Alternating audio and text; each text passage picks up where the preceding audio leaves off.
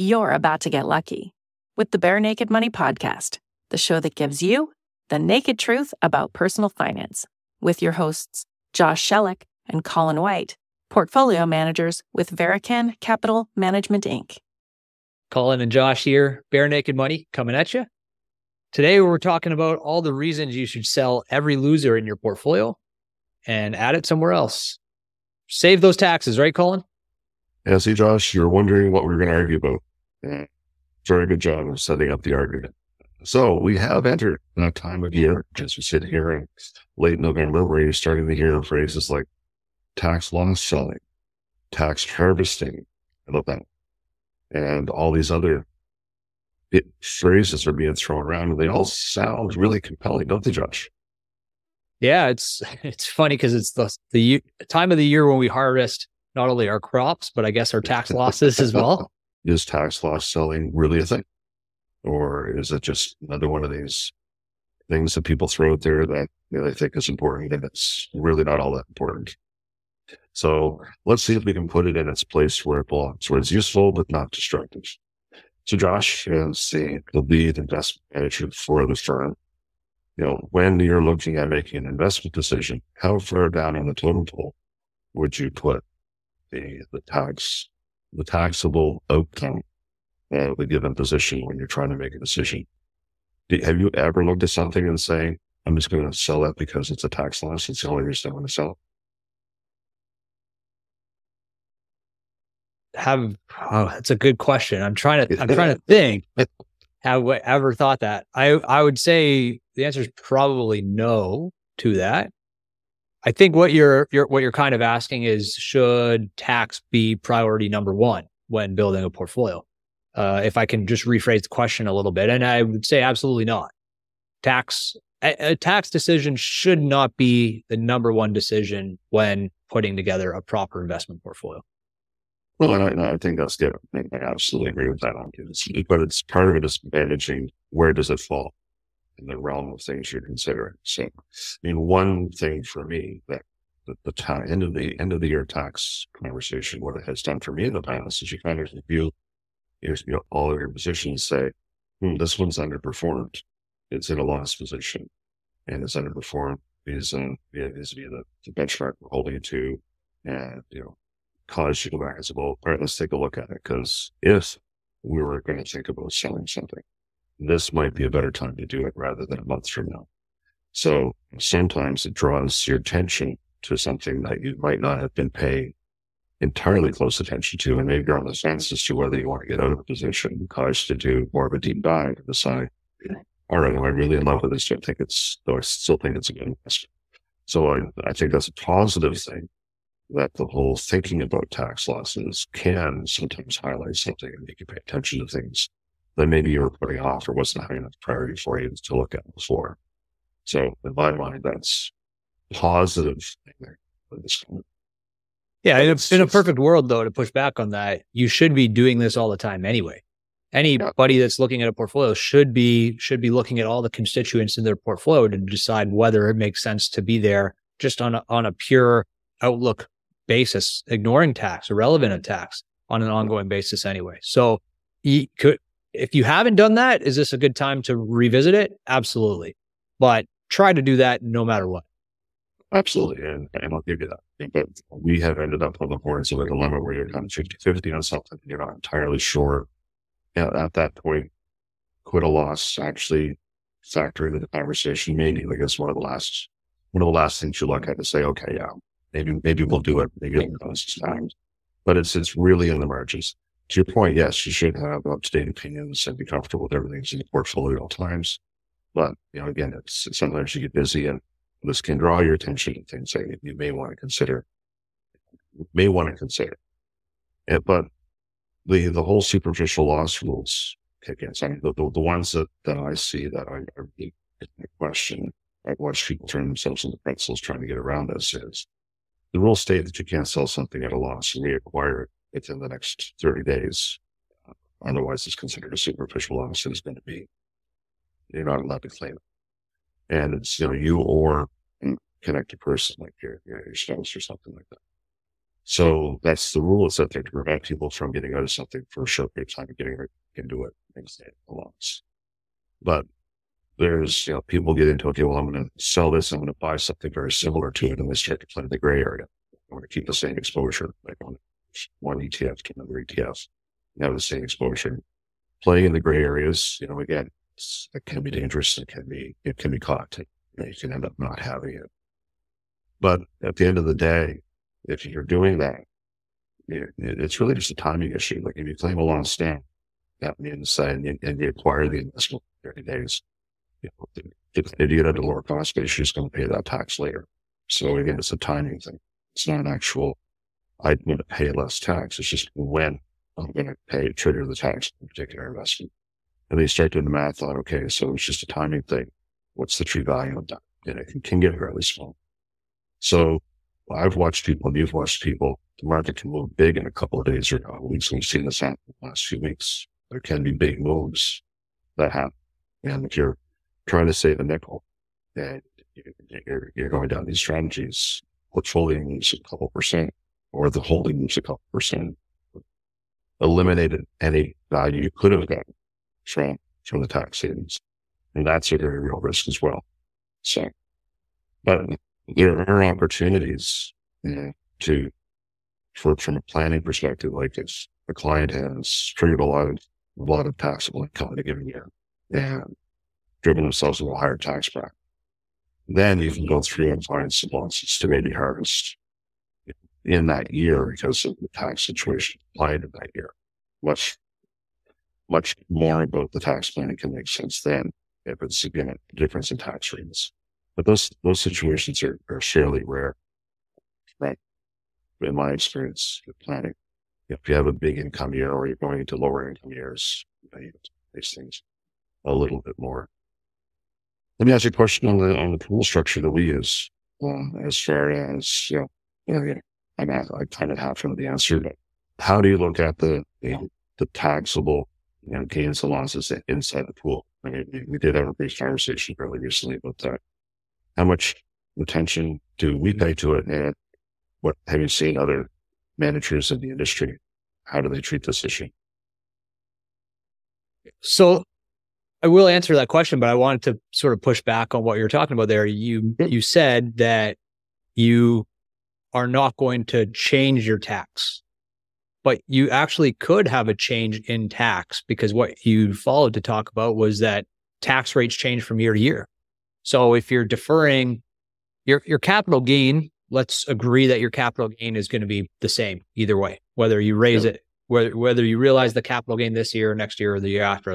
Let's agree that you're not changing the actual capital gain by making this decision, but you could be changing the tax that you pay on the capital gain. And that's what you were talking about when you're discussing the changes in income. If you're at a high income for year one, you could be in a high tax bracket.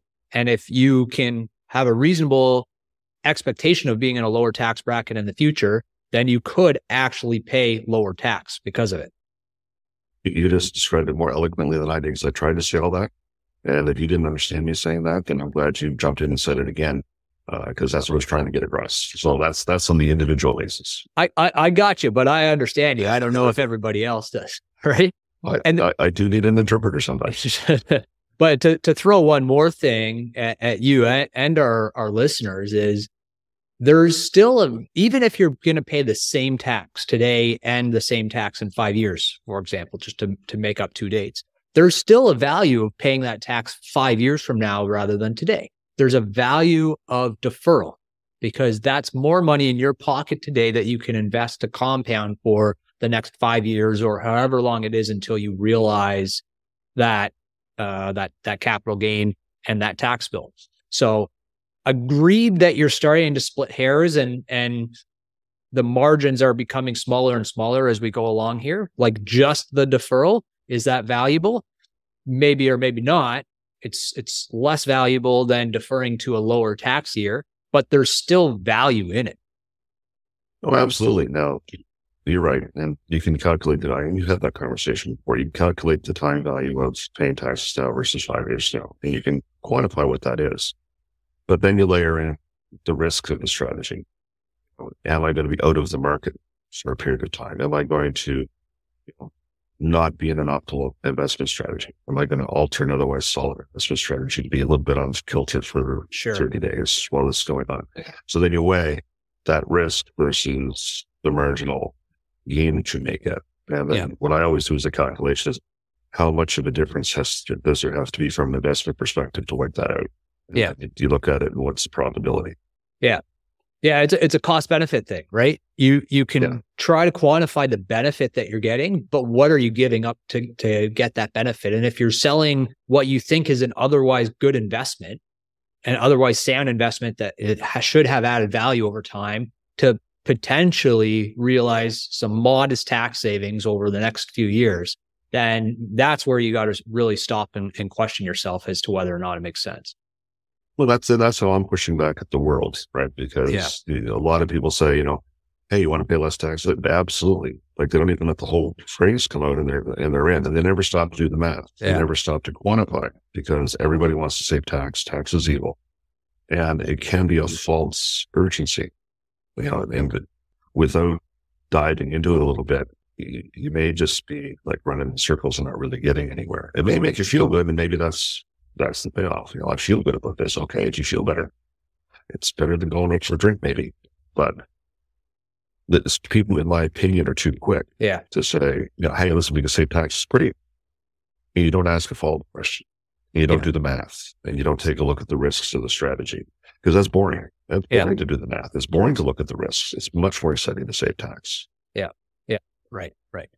So back to your question on what do we do with the pooled fund? So we do that cost benefit analysis is essentially what we're doing. We're looking at the costs of exiting a position.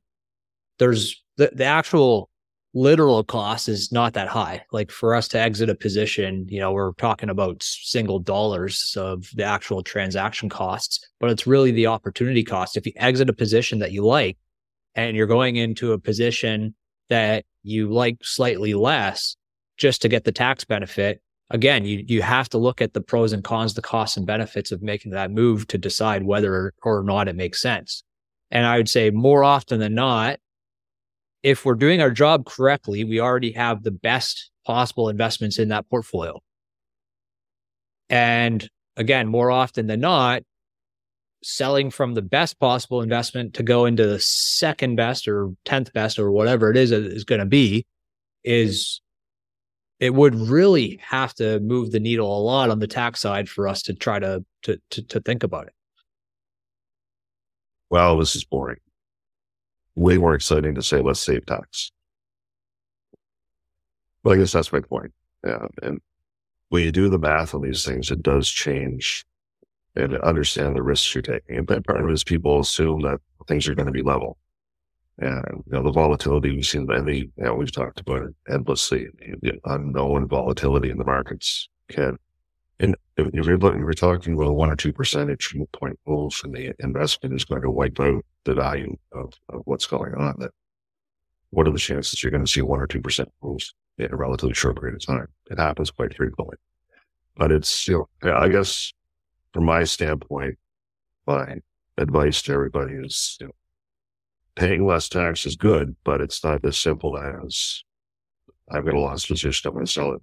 Because the other thing that we got to realize is that loss is only applicable to other investment capital gains, right? So if you trigger a loss, it can't reduce your T4 income. It's not going to reduce the taxes that you're going to pay on your tax share. If it's inside your RSP or TFSA, it doesn't count. So we're only talking about investments that are just straight investment accounts. And it's the only place this really matters. And, it's limited. You can carry it back 3 years. You can carry, if it's a loss, you can carry it back 3 years. You can carry it forward as long as you want. So again, unless you have a fairly dramatic difference in taxable income 1 year to the next, that is going to be to your benefit. That when you do the math on that, then yes, that can change the probability and how much of an investment compromise that you might be making. But it's, again, it's not a simple thing at all. You're looking up and to the left. That really means you're thinking of a new thought, Josh. Well, I'm actually looking out the window here at the person that's walking by. Oh, sorry. Well, my wheels are turning all the time, Colin. You know that. So I know. My reading skills, I'm still working on it. I was just thinking that we often, and when I say we, investors often focus so much on this deferral that a lot of times they actually cause themselves a bigger problem, because all of a sudden you deferred capital gains for 12 years, and all of a sudden you want to sell a position and you're like, well, I really don't want to sell this position now because I have a massive capital gain all at one time. So this intent on deferral, if you trickle out your capital gains a little bit every year, that's not really such a bad thing, because you're keeping your income level at a modest, reasonable tax bracket, potentially. And all of a sudden you could end up with a pretty significant challenge. I think this is a good problem to have, as we talk about all the time. It's a good problem to have a large capital gain, but it's a counterintuitive thought process to say, I'm not going to sell that position that I don't want to hold anymore just because I don't want to realize this capital gain. That's the other side of the coin. And I feel like we get in that situation way too often with people. Well, it's funny because this Josh is arguing with the Josh of about 5 minutes ago. So it's really neat to watch it go full circle. You're absolutely right. Because you defer to a point that you create that larger tax bracket. You create that income at a higher tax bracket. And by the time you get into that stage, I will argue that you're not in an optimal investment portfolio anymore. You have a legacy holding that worked out well for you, and you just held on to it. And we see it all the time where we take a look at legacy holdings that, over their lifetime, they made a lot of money, but they've dramatically underperformed in the most recent time period. You could have been way better off by being in something else and more balanced over the last short time period. The human mind works like, what paid $10 for it? It's now worth $200. Obviously that was good. It was like, it was for the first 10 years you held it. The last 10 years has been kind of shit. Yeah. So, but again, it's how the mind works, and it's boring. It is boring to do the work, to dig into it, to figure out this might not be an optimal. I want to make it, it really annoy people when you start attacking and saying, yeah, you should pay more tax. And I make the joke all the time. Listen, my job is to cause you the biggest possible tax bill. So if I'm really, really good at my job, you're going to pay a lot of tax. Because I tell people there's 2 reasons you're not going to like me. I don't make you any money, or you have to pay tax. Now, you got to let me win. So either be happy that I didn't make you any money, you're not paying any tax, or be happy that you're paying a lot of tax. Just, I need some way to win that conversation. Life isn't fair, Colin. Sometimes you're just not going to be given. Yeah, I know. But I've got a microphone and I'm going to make my case. Yeah. We can keep asking. We can keep pleading with people to let us win one way or the other, but some people are just going to say no. Yeah, I know. It's just such is life. But no, have we covered all the angles that you can think of coming at this from, Josh? Yeah, I think so. I think we want to, coming back to the question you asked early on, where does tax rank in the hierarchy? I think we are just trying to maybe move it down a couple notches in that hierarchy of people's thinking, to a more appropriate level in your thought process when it comes to investing. Yeah. And again, we're pushing back, as we tend to do, against commonly held wisdom and some of the common messaging that's out there, and especially right now, because we're recording this at the end of November. So November, December is when a lot of the media is talking about, tax loss selling and tax loss harvesting. And some of the major investment shops will be cleaning up their portfolio for the end of the year. They'll be doing all kinds of things. So it'll be very topical. So you're now prepared.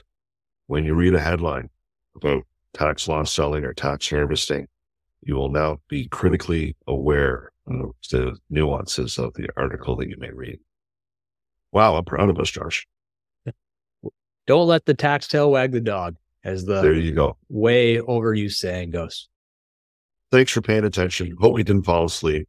You're better prepared to go out into the world and listen to people talk about tax loss selling. And if we haven't covered something you want to cover, reach out. I'm sure we can offer an opinion. We may have to record another whole podcast and apologize for something that we didn't think to talk about. So we're open to your feedback. If you're breaking a sweat trying to figure out what your financial advisor is talking about, you're not getting the service you need. You probably hate trying to get an answer from them, but you also think moving your accounts will be a headache. and it might be. But working with don'trocktheboatwealthplanning.com or .ru isn't exactly stress-free, is it? Call us. We will demystify the world for you. Verican Capital Management Inc. is a registered portfolio manager in all of Canada except Manitoba. So sorry, Manitoba. Nothing in this podcast should be considered as a solicitation or recommendation to buy or sell a particular security. Statements made by the portfolio managers are intended to illustrate their approach and are meant for information and entertainment purposes only. This should not be construed as legal, tax, or accounting advice. This podcast has been prepared for information purposes only. The tax information provided in this podcast is general in nature, and each client should consult with their own tax advisor, accountant, and lawyer before pursuing any strategy described herein, as each client's individual circumstances are unique. We've endeavored to ensure the accuracy of the information provided at the time that it was written. However, should the information in this podcast be incorrect or incomplete, or should the law or its interpretation change after the date of this document, the advice provided may be incorrect or inappropriate. There should be no expectation that the information will be updated, supplemented, or revised, whether as a result of new information, changing circumstances, future events, or otherwise. We are not responsible for errors contained in this podcast or to anyone who relies on the information contained in this podcast. Please consult your own legal and tax advisor.